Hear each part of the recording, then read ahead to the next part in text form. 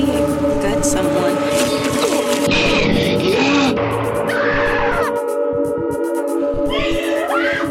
Always trust my gut.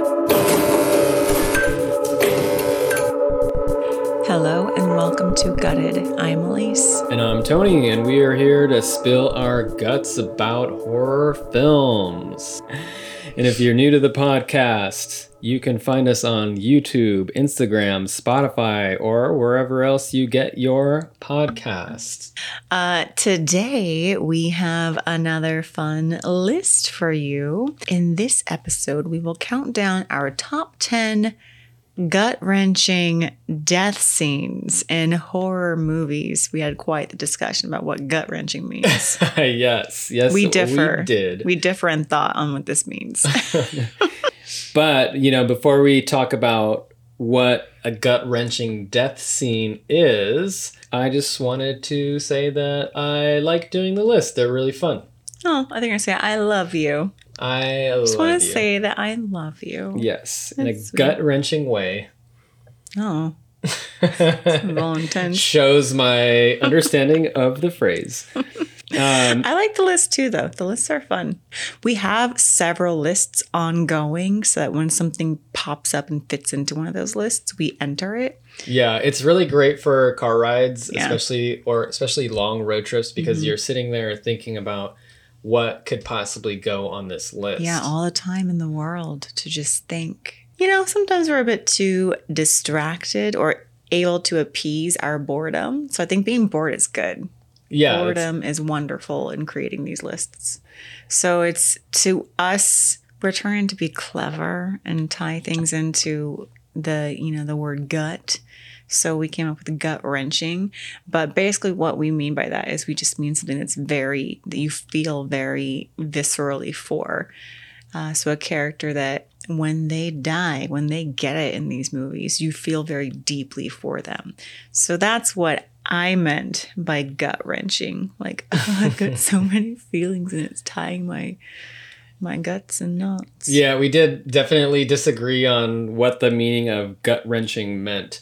For me, I think I agreed with you in the fact that it is, to me, gut wrenching is something that is visceral. Are you typing up the gut wrenching meaning? I am. Webster's dictionary defines gut wrenching as extremely unpleasant or upsetting. Yes. So Tony was latching on to the unpleasant idea about it. And I think I was more latching on to the upsetting. So when someone dies in a scene and I just feel so deeply for that character, I feel upset. Right. And I think you were understanding this as more of something that pulls at the heartstrings. Mm-hmm. Whereas me, I was thinking about it in terms of what gives me that visceral reaction. I want to throw up when I see the scene. That's sort of where I was going with it. Mm-hmm, mm-hmm. Very literally. So we discussed it further and we came up with it is a death that is tragic. And there are many deaths in horror movies in general, but you don't always get to feel for every character. A lot of characters, as Tony likes to say, are just fodder for the killer. That's true. I do say that quite often. It's just killer fodder. That lady introduced to die. Yeah. And so those ones, you're like, oh, whatever. Or someone who's really annoying. You're like, oh, man, they made them annoying so that you don't care when they die. Yeah, so on this list, we definitely have some big characters and some touching scenes. Yes, and then when they get it, you might shed a tear, maybe two. Sometimes you're actually rooting for the villain a little more than the characters because the writers know that the audience is there to see sort of sensational violence to basically see an awesome show kill. A really cool gore scene. Some good effects. Yeah, hence what I'm wearing my Friday the 13th. I'm looking at you, Jason Voorhees, and the characters within your series are sometimes unlikable. Sometimes and therefore surface level. Yeah, we root for Jason over these characters. Not always. I've got a list of characters that I really love. Oh, okay. I was gonna say, we have another list, a WTF death scene list, and a lot of There are a lot of Jason kills in that one. Right. That one's more like characters we don't really care about that just kind of shocked us. But we're like, this one is a list of characters that we felt enough of a deep emotional attachment to label their death as tragic. Yeah. It's nice when that happens in any movie in general, because we go to movies to feel something. To feel. As Nicole Kidman likes to say. Yes, thank you for picking up on that reference. Well, your emotion said it all. Somehow, tragedy feels good in a place like this. That's not the exact quote. Heartbreak. Right? I think it's all Heartbreak. Right, for any of you who are AMC A-list Nicole members, Kidman fans. y'all know what we're talking about. Yeah. And a lot of Nicole Kidman fans out there. Yes, and I will tell you right now that I am never clapping when never that advertisement come off. I go out to get a refill on popcorn. I love Nicole Kidman. However, I do understand Tony's I will say discontent. My discontent at that commercial is actually with the commercial itself, not specifically Nicole Kidman, but the person who she represents in that commercial is someone who seems disconnected from reality. She walks into an empty movie theater as if she has never set foot in this place where commoners go. That is the irony of that commercial, is that someone has cleared out this entire theater just for Nicole. They've rented it personally for her. And she's dressed to the nines in her sparkly pinstripe pantsuit. Right. I don't think she's eating any popcorn. No, definitely snacks. not. She's not staying past the previews. She feels really uncomfortable when she's sitting in the chair. She's just like, No, but she looks like she's having a great time. She's in awe. And wonderment. It's more of like the sort of wonderment that an undercover queen would have. Like the Prince and the Pauper. Walking around with the poppers. Yes, exactly. That's why I have the problem with that one. Yeah. All right. Anyways, I think we'll probably review that preview on it. Yeah, we're going to have to do a gut spill on the Nicole Kidman commercial at AMC theaters. So before we start this countdown, we should note that there will definitely be spoilers. Because a lot of these deaths happen at crucial moments. Yeah. We will say the movie first. If it's one that you haven't seen, I don't know, just skip ahead. Little spoiler for our list here. There is a movie on this list that I actually haven't seen, so I'm going to skip ahead 15 seconds in the discussion when we get to that point. He's just going to close his ears when I start talking about it. Yeah. So you're not allowed to spoil that one for me. Sorry. Like you spoiled Ghost Dad. Gonna happen. No one wants to see Ghost Dad. So let's get started. Okay. This is our top 10 gut-wrenching death scenes. Death scenes that made us feel a lot of feelings. Yes. All right. Number 10 on our list is from 28 Days Later. Fair warning. And it happens towards the end. And it is the character of Frank, played by Brendan Gleeson. What's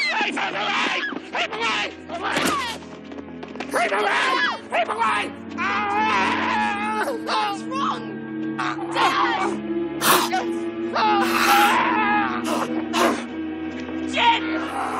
Jen is infected! No! Jen! No! Jen, kill it!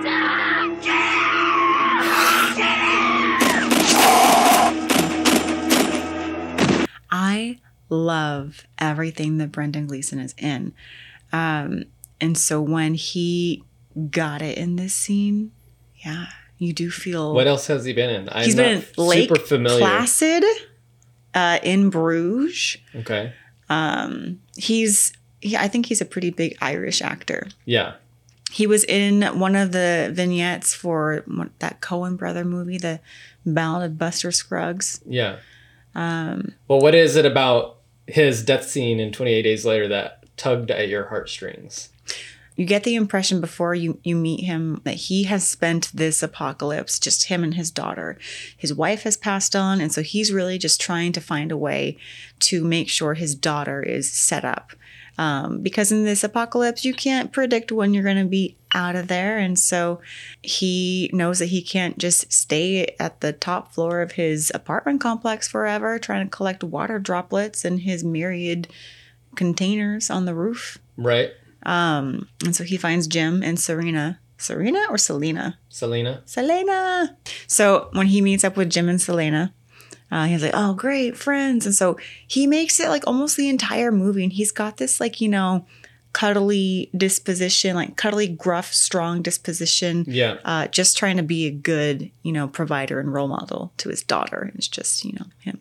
His final scene, he's having a tiny tantrum because they've been through so much. And they've been on this journey, and their journey kind of leads them nowhere. And he's pissed. And he looks up, and we see that stupid crow chomping on an eyeball, and the blood droplet falls into his eyeball. One single little droplet of blood. Droplet. And you're like, oh, shoot. I didn't know you could get rage by a blood droplet in your eyeball, but you're guessing that you can because of the way the camera focused on it. His daughter is kind of like crying out for him, and she's like, Dad? She's like, Dad. And Selena's screaming, Jim, kill him! He's infected! Yeah. And then the SWAT team comes out of nowhere and they blow him away. Yeah. But not before he turns, so we do see him rageful. We get to see him rageful, but before he rages out, he knows what's going to happen. And I think he's like, get away.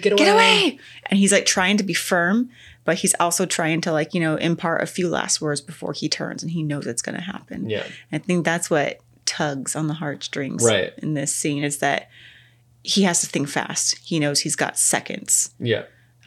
Well, the thing for me that makes it such a tragic moment is that he is such a noble character, and it's this father protecting his daughter. His whole existence is there to protect his daughter. So what would you do if you knew you had like seconds before you raged out? Yeah, and of course, like there's the music that's playing. It's really intense at that moment, and it's a shaky cam, so everything just feels so heightened. So yeah, very heightened. Yes, good job, Danny Boyle. Yeah, good job, Danny. Good job, and Brendan. Brendan. Mr. Gleason. Yes. Yeah. Also, check out Lake Placid. Another good role. Shout out to Lake Placid. Shout out to Lake Placid. You really knew your Brendan Gleeson movies. I would say that I did not. I know like 4. That's it. Number 9. Number 9 is from the movie, one of our favorites. Yeah. Shaun of the Dead. From 2004. And it is Shaun's best friend, Ed. No! Ed! Don't go to me!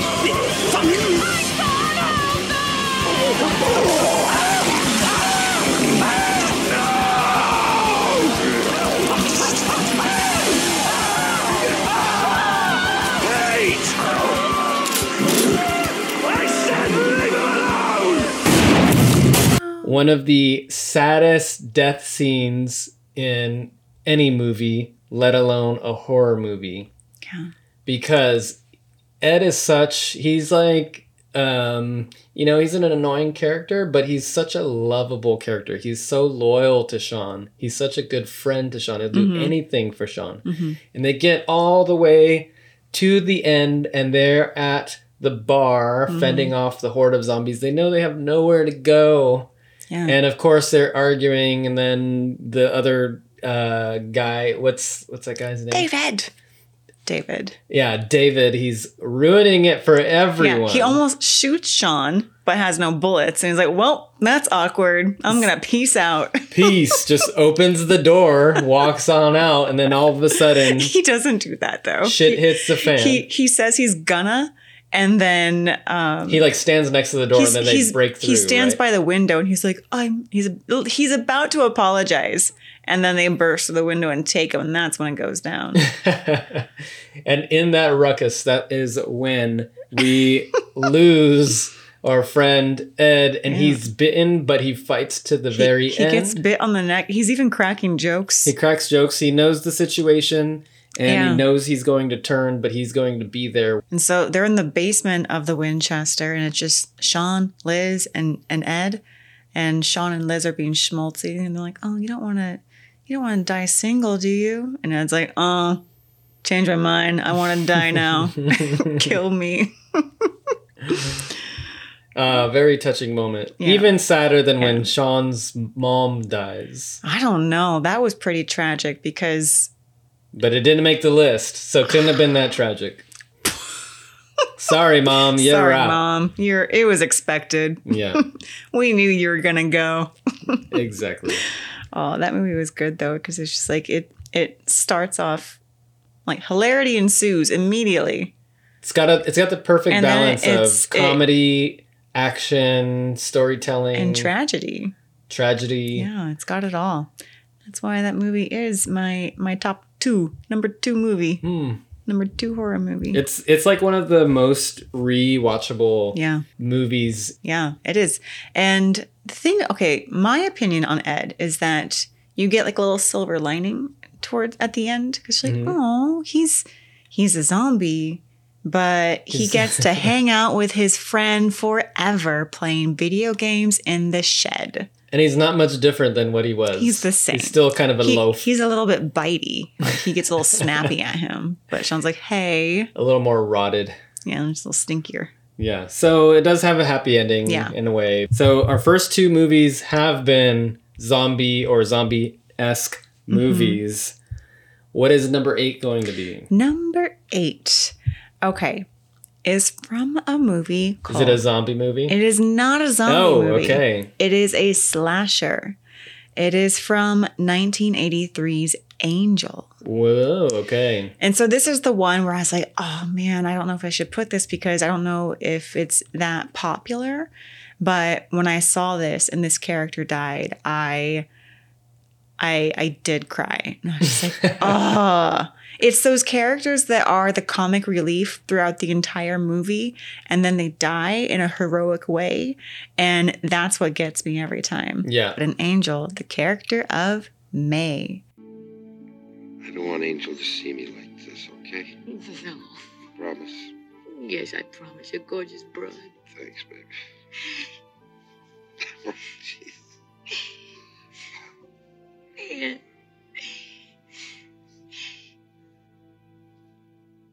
Darling. May. Sweetheart. Don't go, darling. Sweetheart. You gorgeous bride.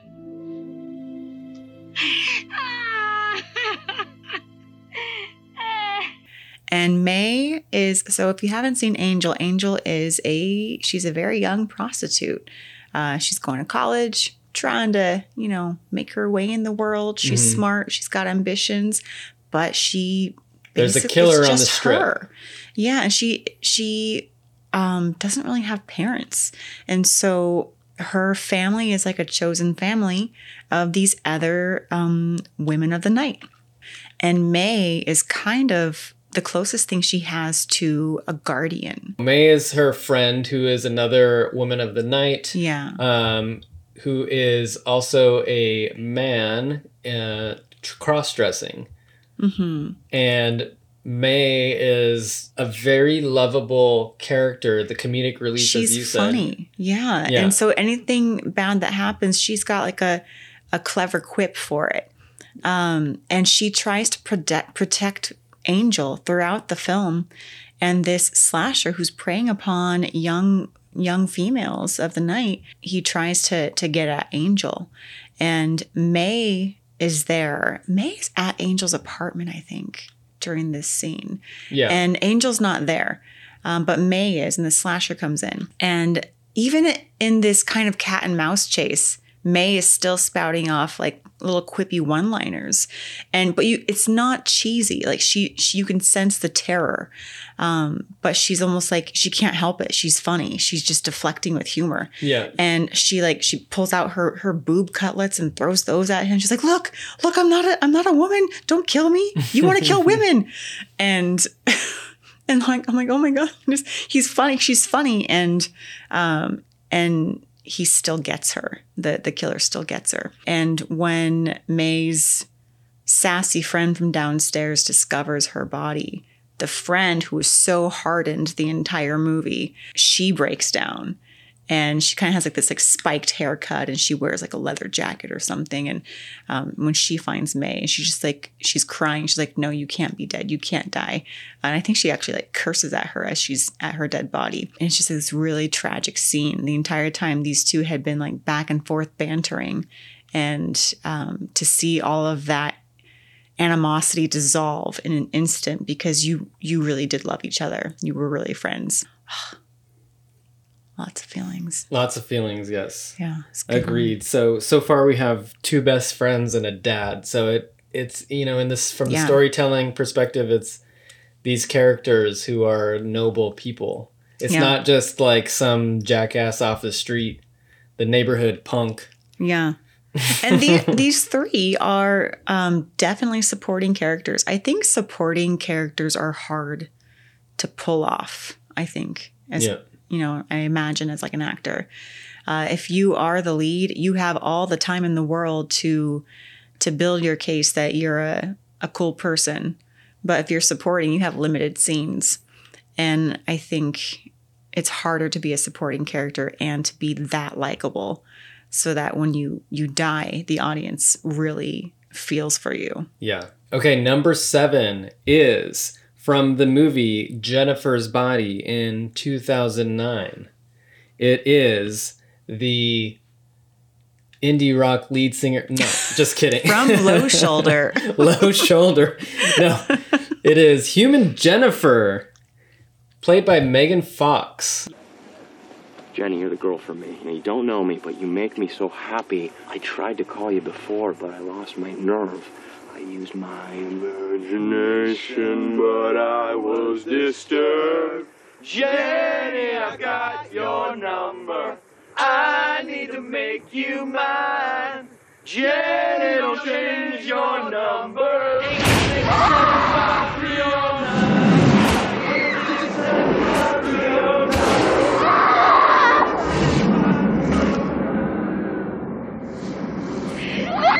So what's the difference between Human Jennifer and the other Jennifer? Human Jennifer is the one who is sacrificed by Low Shoulder. The indie rock band trying to make it big because it's hard out there for an indie rocker. Yeah, Jennifer's Body, I think one of the things that made it such a good movie was the fact that it had these little bits of like satire. Yeah.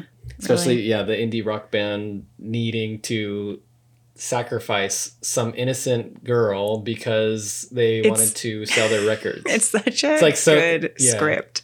Diablo Cody's script. The lead singer of Low Shoulder, played by Adam Brody, even says before he sacrifices her, do you know how hard it is out there for an indie rock band to make it? They're all so cute. What is it that makes the scene so sad for you? When Demon Jennifer is talking to Needy, she's telling her how she died. She's like, oh yeah, Low Shoulder, totally evil. And you see this flashback happen. Jennifer gets into this creepy van and she's just riding along and it's quiet. No one's talking. And you get the sense that she's starting to feel panic, but quiet panic. And I think she even says something like, are you guys like rapists or something? And they're like, oh, no.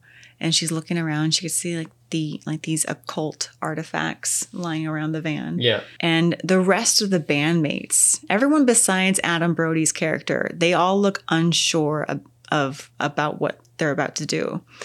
And they all look a little bit nervous. And they're just staring at her. And she gets more and more uncomfortable. And her eyes actually well up. And she cries a little bit quietly to herself because she's not sure what she just got herself into. Mm-hmm. And I think that's what's so sad about Human Jennifer, is because I think females can imagine that fear. So is it because she's undeserving? It's because she's a teenager. It's because she's like, a popular kind of bitchy high schooler, but she's still a kid. Yeah, there's plenty of teenagers that have died in horror films that are not sad. I think it's the acting. I think this is Megan Fox's strongest role. And I think it's something we never expected to see from Megan Fox up until this point. We just expected to see her perpetually as the hot girl. And she plays that very well. She plays the hot girl very well, but she also portrayed just being a human teenage girl fearing for your life and that vulnerability. And it was probably the way the camera lingered on her. And you could just, I feel like a lot of females watched that and just could imagine how horrifying that would be, to have gotten swept away in a crush or in the chaos of, the burning building, and then to realize that you made a mistake.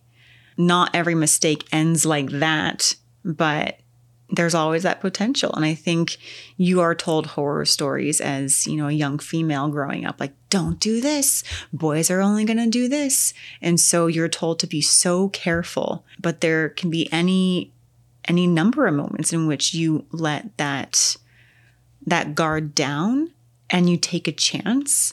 And it's the absolutely wrong decision that you could have made. And as soon as Jennifer lets her guard down, now she is in that position where she has been taken and she's going to be murdered. Yeah. And it's her against like 5 dudes. She's got no chance. Yeah. She tries every tactic in the book. She pleads. She even says like, oh, the sweetest thing, that I will be on your street team. She's like trying so hard. She's like, I will help you. I'll help promote your band. Don't kill me. I'll be on your street team. And when she says it so earnestly. She doesn't even say it with any like hint of irony. Yeah. She's genuine. She does not want to die. And it's not looking good. Ugh, such a sad scene. The whole movie is so funny, but that scene when human Jennifer dies, tragic. All right, number 6. We have from the 1968 movie, Night of the Living Dead. So if you haven't seen this, then shame on you. It is the character of Ben. Played by Dwayne Jones.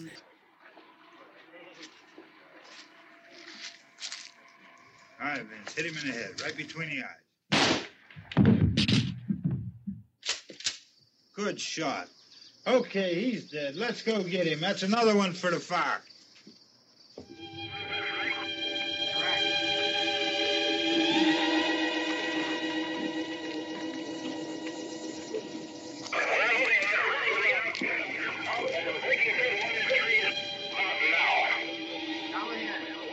To me, this is one of the most tragic deaths in a horror film that I have ever seen. And it really hit me hard the first time I watched this movie and realized what was going on. You were there with this character who has to survive the night. And he is so strong, and he's smart. He's smart, and he's the leader. He doesn't make every decision correctly, but he is... I would say like 98%. He's careful. Yeah. And brave. He was all the qualities of a survivor and a hero, and who is worthy of surviving. Like an afterthought, just cheaply picked off at the end for no reason at all. He survives the night. He's looking out the window. He sees help coming, and he gets shot. And then the movie just ends, and it's like one of the most dark and grim endings. I know, when I first saw that, I was just like, what? You're just so shocked. You're like, and taken aback. No. Yeah. No, he's fine. It was a flesh wound. It scraped him. And while the credits are rolling with this really sort of just somber music playing and almost documentary style footage of townspeople who are also all like white people. So it's, Ben is a black character. So it's like, that actually adds like that extra layer that one of the things that people always talk about with Romero films, about how he was so keen with the social commentary. So they kill Ben, and then they just throw him onto a pile of bodies, and he's just done. Like the rest. Yeah. He becomes human garbage. Yeah. Actually just like shows me the impact that a horror film can have. Zombie movies tend to be more of the bleak types of stories out there, and like feudal efforts. I think to me that is fear. That is horror for me. Now, with that said, there have been a lot of really bad zombie movies because they got so popular. Number 5 is from the 1973 film The Exorcist. And it is Father Karras, played by Jason Miller. Yeah. Come into me. God damn you. Take me. Take me.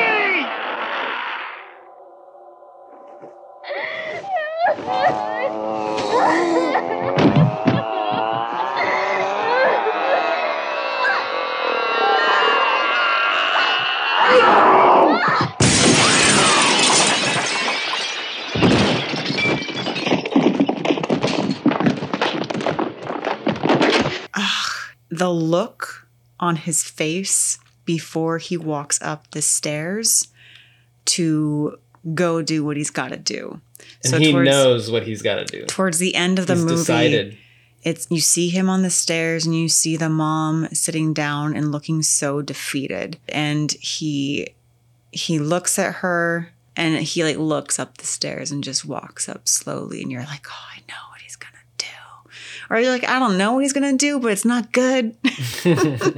I mean, Father Karras is one of the quintessential tragic figures in a horror movie. He's this flawed priest who is questioning his faith. Yeah. And now he has to be responsible for saving this little girl. And the whole time in the movie, I love Father Karras's demeanor in the beginning when he first talks to Reagan as Pazuzu.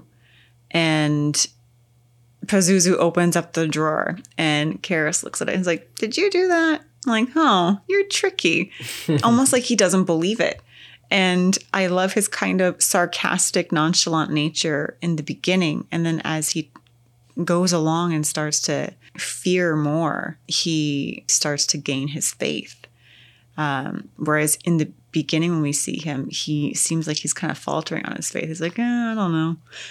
It's not until like the end when he starts to really believe, but he knows what he has to do, which is sacrifice himself, basically commit suicide. And not only sacrifice himself, I think you're about to say he's sacrificing his soul. Yeah, because that's the number one no-no in Catholicism is to take your own life. He has determined that this is the only way, is to let Pazuzu enter into him so that he can kill himself and end it. So it's like, oh man, he wrestled with his faith the whole time. And now that he finally believes again, he has to commit the ultimate, I guess, crime. Yeah.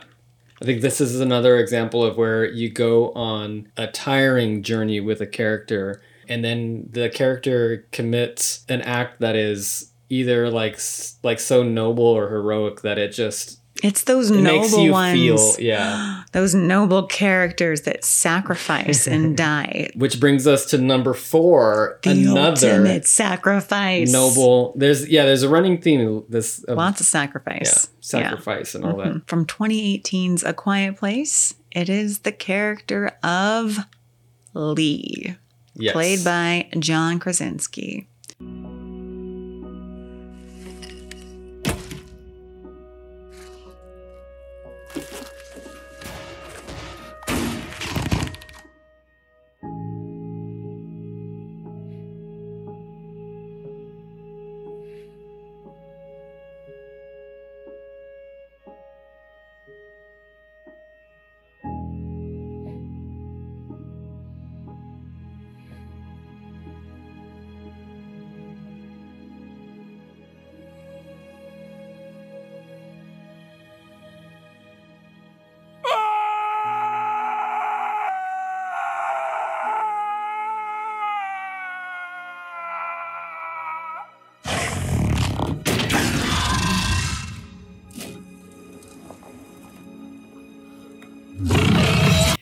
And this is another example of someone making the ultimate sacrifice for his own children. Yeah. Yeah. And again, it's one of those characters where the entire movie, he's been so careful. Him and, his Emily Blunt, the two of them, so careful throughout the whole movie. Although I got some arguments against this movie. Oh, in the beginning? No, I'm just like, they have their little bunker where they have, they're trying to protect themselves from the creatures and trying to muffle the sound, but they use one little mattress to cover their... They could only find one. They could have found more mattresses. Come on. They could have made that thing a lot more soundproof. It was depleted. I mean, everyone else took the mattresses. They got one twin bed size. I've got some problems with the movie itself. Yeah. I did enjoy the movie, but I do agree with this selection as being a very tragic death. And I think a lot of it in this case is not only the character and the acting by John Krasinski, but it's also the music and the plot. Like it's almost sound. like one of those moments in a film where all of the moments come together and really heightens the scene. And it's his strained relationship with his daughter who's deaf. She's felt the whole movie that it has been her fault that the youngest sibling died. And she has felt that her dad has blamed her this whole time. In this moment, when she's in the truck with her second to youngest brother, and they're terrified, they're being attacked by these crazy alien creatures. And John Krasinski is just like, what do I do? Yeah. And he knows that there's like one solution that he can think of in this moment. He's got to think fast because these creatures are insanely vicious and strong. He has just enough time. And yes, it's a cinematic moment and perhaps a bit cheesy, but it gets you. Yeah. And he has enough time to make eye contact with his daughter and he signs to her. Yeah. He's just like, I always loved you. Oh, it's so moving. And then he screams. The scream was okay. But when he does the signing that he always loved her and then he... That's the great thing about these lists that we make is that it's not always necessarily from our favorite movie, but it's just a moment in a movie that was just like something we remembered. It was done really in just the right way. Yeah, like they pushed all the correct buttons to make it a really touching moment. Yeah. Number 3, we're getting into the top 3. I know. Are you nervous? You gonna cry at the end of this? I keep feeling very emotional talking about these death scenes. They're impactful. Okay. Number 3 is from the film Scream, 1996. And for you horror fans, you might be able to guess that it is Casey Becker, played by Drew Barrymore.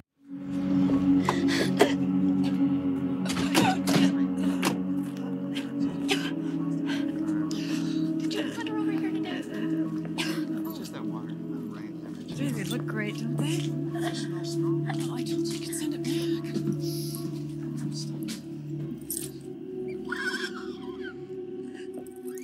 Jesus. What is it?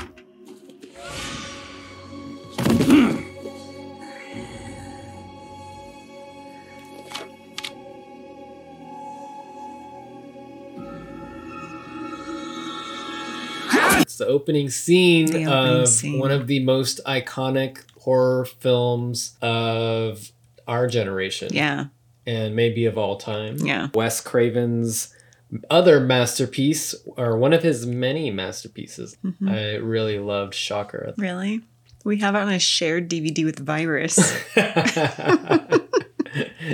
Anyways, it's pretty good. Was a shocker. What a shocker. So we have the opening scene of Scream and Casey Becker, who is on the phone with Ghostface, trying to play a little guessy the horror movie trivia for her boyfriend's life and her own life. Steve? No one cared about Steve, Steve. You know.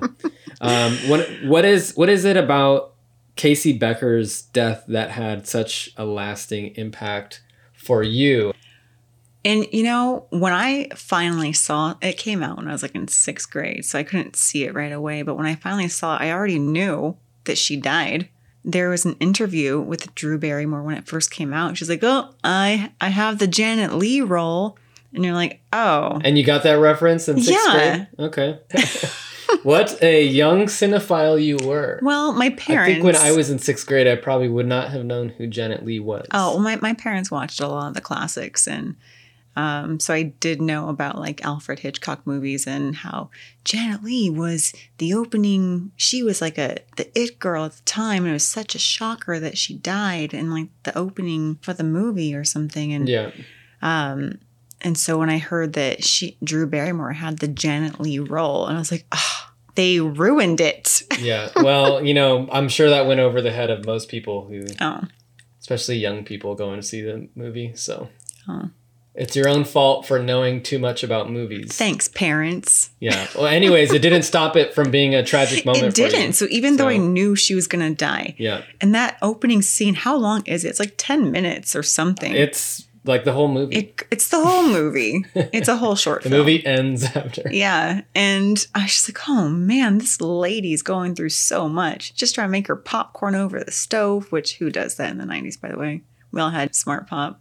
Yeah. The kind that turns colors in the microwave. What's she doing with that? Wait, what? Anyway. No, I used the stovetop popcorn. You used the stovetop? Of course. Oh. Yeah. Jolly Pop. That was Jolly Pop? Yeah. That was Blasto butter? Yeah, it was... Jolly Time. Jolly Time or something like that. I don't know. Anyway. That was common. Well, I never used it. I used the microwave kind that turned colors. But you can't just assume that everyone else is doing exactly what you were doing as a kid. Why not? I was very egocentric. Yeah. Had no theory of mind. Anyway, so she's going along with this dumb game and it's not ending, and it gets real when Steve's guts get splayed out. And the tragic part to me was when she sees her parents' car in the distance. You see the headlights. So it's tragic because she almost made it. She almost made it, and she tried so hard. And Drew Barrymore is acting her little heart out. Like, I think this is not the never been kissed Drew Barrymore. No, she's like, hey dudes. No, I think this was probably like her best acting role that I've seen, that I remember. Yeah. I mean, E.T. was pretty cute. But this scene where, she's just like frustrated and terrified. She almost makes it. The way her ending moment is shot, where it's like slow motion and she's running towards the car, and Ghostface intercepts her at like almost like a perpendicular angle and grabs her and stabs her in the chest. And when she's being dragged across the lawn and she's still talking to her mom listlessly into the phone, and she's like, Mom. So sad. And you can hear her mom in the other end. She's like, Casey, baby. And she's like, oh, that poor mom. Like, that doesn't sound good. Where's my daughter at? There's like burnt popcorn in here. Dead boyfriend in the driveway. I mean, I can't say that death made me teary. It definitely was shocking, and it definitely was tragic. It was tragic. Yeah. Just the length of time that death took. Yeah. Like that whole cat and mouse. I've never seen a cat and mouse chase like that that's lasted that long. Yeah, definitely at that time too. In 1996. Like Wes Craven, man, he really milked it. Yeah. And then you get the opening title. Jeez. You really were set up for... Yeah, you're like, what the heck am I going to see next? Because that was insane. One of the reasons why it's one of the best horror movies of all time. Number 2. You actually have not seen this one. Yeah, so if you remember from earlier, I mentioned that there's a movie on here that I haven't seen. This is one... This might be controversial. I don't know. Rob Zombie's Halloween 2. I know it's not a favorite. I am fully aware that his 2009 Halloween 2 is not a favorite in the whole Halloween franchise amongst fans. But there's no denying that this scene, this character's death, is crazy. And I rewatched just the scene the other day. And without spoiling it, what could you say about it? I cried. which is not like a huge thing. I cried for most of these. Oh, yeah, a lot of emotions when it comes to horror films. But also, I think what made me feel so much for this character's death is that I love this character. It's one of my favorite characters in all of like movie cinema. And not particularly... Just the best friend? It's the character of Annie, who in the 1978 version, played by Nancy Loomis. I loved her so much. She's dry and witty and just cool. Just like, so how does that affect the character from the Rob Zombie movie? Because I can't not think of her. And I feel like the Rob Zombie Halloween versions, he also loves the character of Annie. Annie?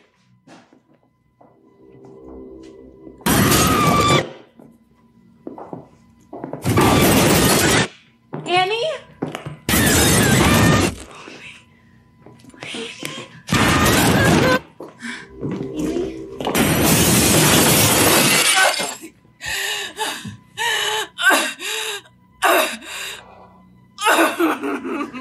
Now go have some fun. Okay. Annie?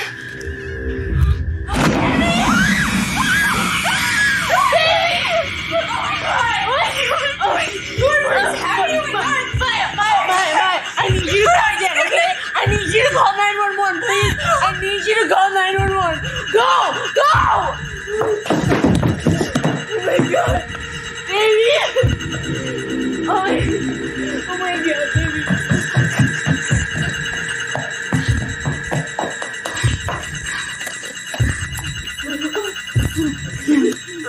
Baby? Mom. Oh my god. There's a girl and she's upstairs. She's I don't know if she's okay. She may be dead, but there's blood everywhere. Stay with me. Please stay with me, please. Please, I need you, okay? Oh my god. I love you so much, baby. I'm so sorry. I always wanted Annie to get like a bigger moment in the 1978 version. But it's, it's a different kind of film. It's more simple and it's a little bit slower paced. But with the Rob Zombie ones, you can tell that he's a huge fan also of Halloween and that he loved the character of Annie because he gave her the most awesome death scene. It's one of the most tragic death scenes I've ever seen. And he really does her justice. Also, the actress Danielle Harris, who plays Annie in the Rob Zombie Halloweens, she does a fantastic job. And she's also in Halloween 4 and 5. She is in Halloween 4 and 5. So that's cool. She kind of has her foot in that door. Cool. I don't think I realized at the time when I first saw this that was little Jamie. It wasn't until later I was like, oh, that's Danielle Harris. Crazy. Mm-hmm. But her death scene is horrific. There's blood everywhere, all over her body and the walls, the floor, the bathtub. It's everywhere. Mm-hmm. And she's just like, she can barely speak. She's like like she's still alive. And she's sputtering and choking on her blood. And when Laurie finds her in the bathroom, the two of them obviously have this bond. And she's crying out for her friend. She calls her baby. And she's cradling her slippery, bloody body in her arms. And she's, about to get it. Or she's just about to be dead. Mm-hmm. But also her dad, played by Brad Dourif, who's an amazing actor, his reaction when he sees his daughter just laid out in this awful way. Oh, so is it acting performance? Yeah, and it's again, they when she actually was getting stabbed, they did that in slow motion too. And it's like, oh man, you're forced to stay with it in suspended time almost. And the over accentuated horrific nature of the set, the overly imposing Michael Myers makes it very haunting, terrifying, and tragic. It's done big in the way that Rob Zombie likes to do these big, giant, almost like love letters to his characters as he's killing them off. Like he does in The Devil's Rejects with the big Freebird scene. Yes. I love the way you put that. It is like a love letter. And this is like a love letter to Annie. Because I think a lot of us loved Annie in the 1978 Halloween. And so this gives her a death that she... Not that she deserved, but that's what I'm saying. The difference between The Devil's Rejects is that those characters deserved what they got. Yeah. But it was still like... But it's like he felt for them. It was still emotional. Yeah. He felt for them and he gave them a death that was... I don't know how to word this. Yeah. But I guess in the horror world, no one wants to just like, get a gunshot in the head. Like Ben in Night of the Living Dead. Gunshot in the head from the distance. Oh, that sucks. But if you're going to go out, you want to go out guns blazing or in like a big bloody mess of glory. Yeah, if you're the actor. Yeah, exactly. So it's like he gave this character the time that she deserved. All right, you convinced me to watch the Rob Zombie remakes of Halloween, which I haven't seen. I know they're not like fan favorites, but some people love them. I think they definitely have their qualities, and I can definitely appreciate that Mr. Zombie has such a passion for the franchise. And I feel like that comes through. All right, number 1. We made it. We did it. The number 1 of our top 10 gut-wrenching deaths is from the movie Train to Busan. It is the father character, Seok Woo, played by Gong Yoo.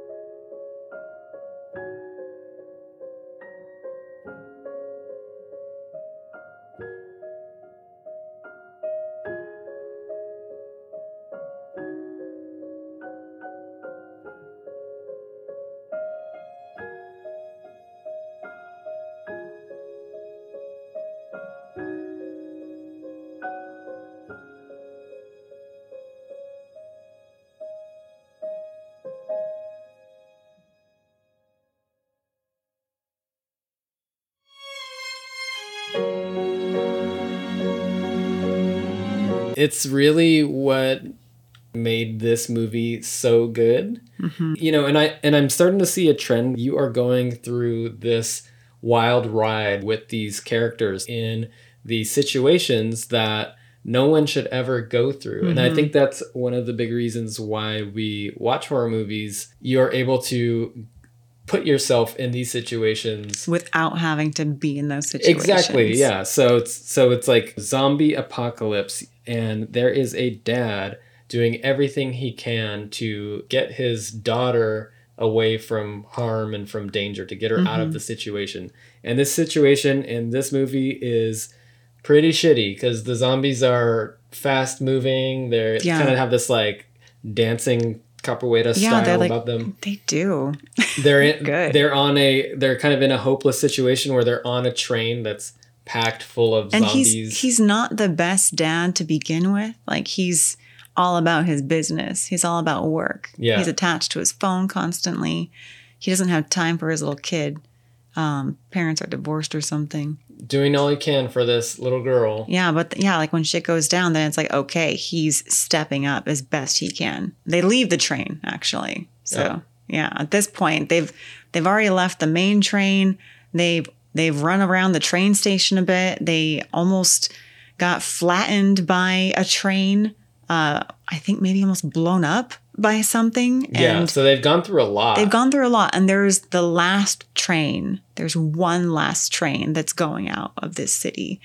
And they make it. So it's like him and his daughter and the pregnant lady. And this is the climax of the movie. The thing that makes it so tragic and heartfelt and gut-wrenching is the overt sappy music. Yes. And the child acting. This little girl is just screaming and crying her eyes out.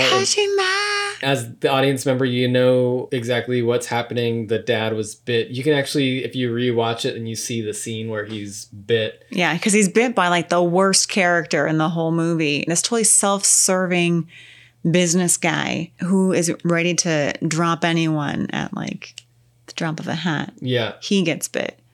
You're like, oh man, now you got to fight this guy.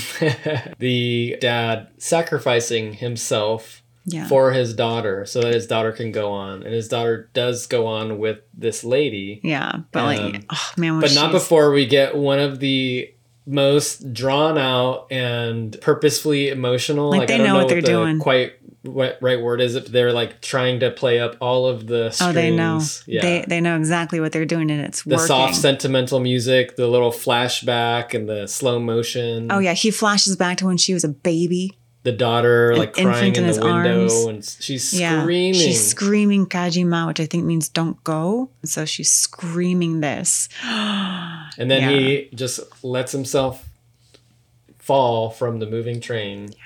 Yeah. And you see his life flash before his eyes or before our eyes. It's like a total cliche. It's totally cliched, and you're like, but it works. The whole thing works. I've seen that 3 times now. It kind of plays out like a really sappy soap opera. Drama or something like that. But you know, especially the first time you see it, and you're like not expecting it. I was bawling. I could barely breathe. I had such a headache afterward. So great use of an effective, emotional, climactic death scene, which gave it the #1 spot on our top 10 gut-wrenching deaths. Yeah. To be fair, I'm pretty sure I cried for 8 out of 10 of these, but that one I cried to the point of having to like take a nap afterwards.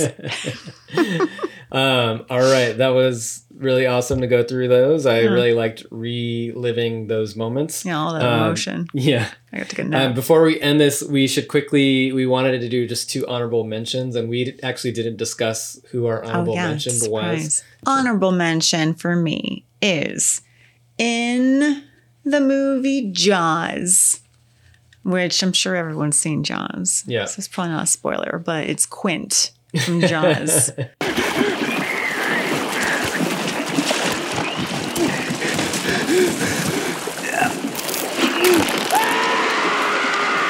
Man, watching that guy get bit in half at the end. That does it for you? Yeah, because that guy was so strong and so stoic and unflappable the entire time. He was like borderline a butthead. But you still kind of like him and you still want him to win. Yeah. And then, actually, okay, I take it back. Sometimes you want him to get eaten. But then when you see him so vulnerable and panicked like a child, you're just like, oh, he's a human. And now he's dying. And I feel really bad for him. And he just completely dissolves every preconceived notion you had about him. Mm-hmm. And you're like, oh. But still not enough to like be in my top 10. Yeah. All right. My honorable mention is from Scream 2. It's Randy. Randy! You want to be one of the big boys? Huh? Manson? Bundy? OJ?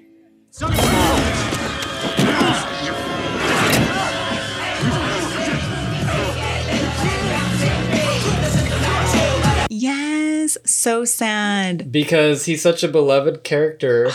Still pissed. In the Scream franchise. And when he dies, everyone's just, I don't know. It's just so sad because he is the smart guy. Yeah. He's the guy He's funny. He's funny. He's smart. He knows the situation. He knows that he could go. He even made a tape just in case he gets killed. Yeah, he made it for the third one that we got to see. Yeah. So I was glad about that in number 3. But that is actually, that's one of the reasons why I actually don't like Scream 2 that much, because of Randy's death. Yeah, so sad. He didn't deserve it. He was a good person. No, what were they thinking? Yeah. That about does it for this episode. Let us know, what are your top gut-wrenching deaths? Scenes. And you can email us at guttedhorrorpodcast@gmail.com. And if you like what you heard here on this episode, please like, subscribe, give us follow. a rating on Spotify if that's Spotify, YouTube. As always, thank you for watching and are listening to another episode of Gutted.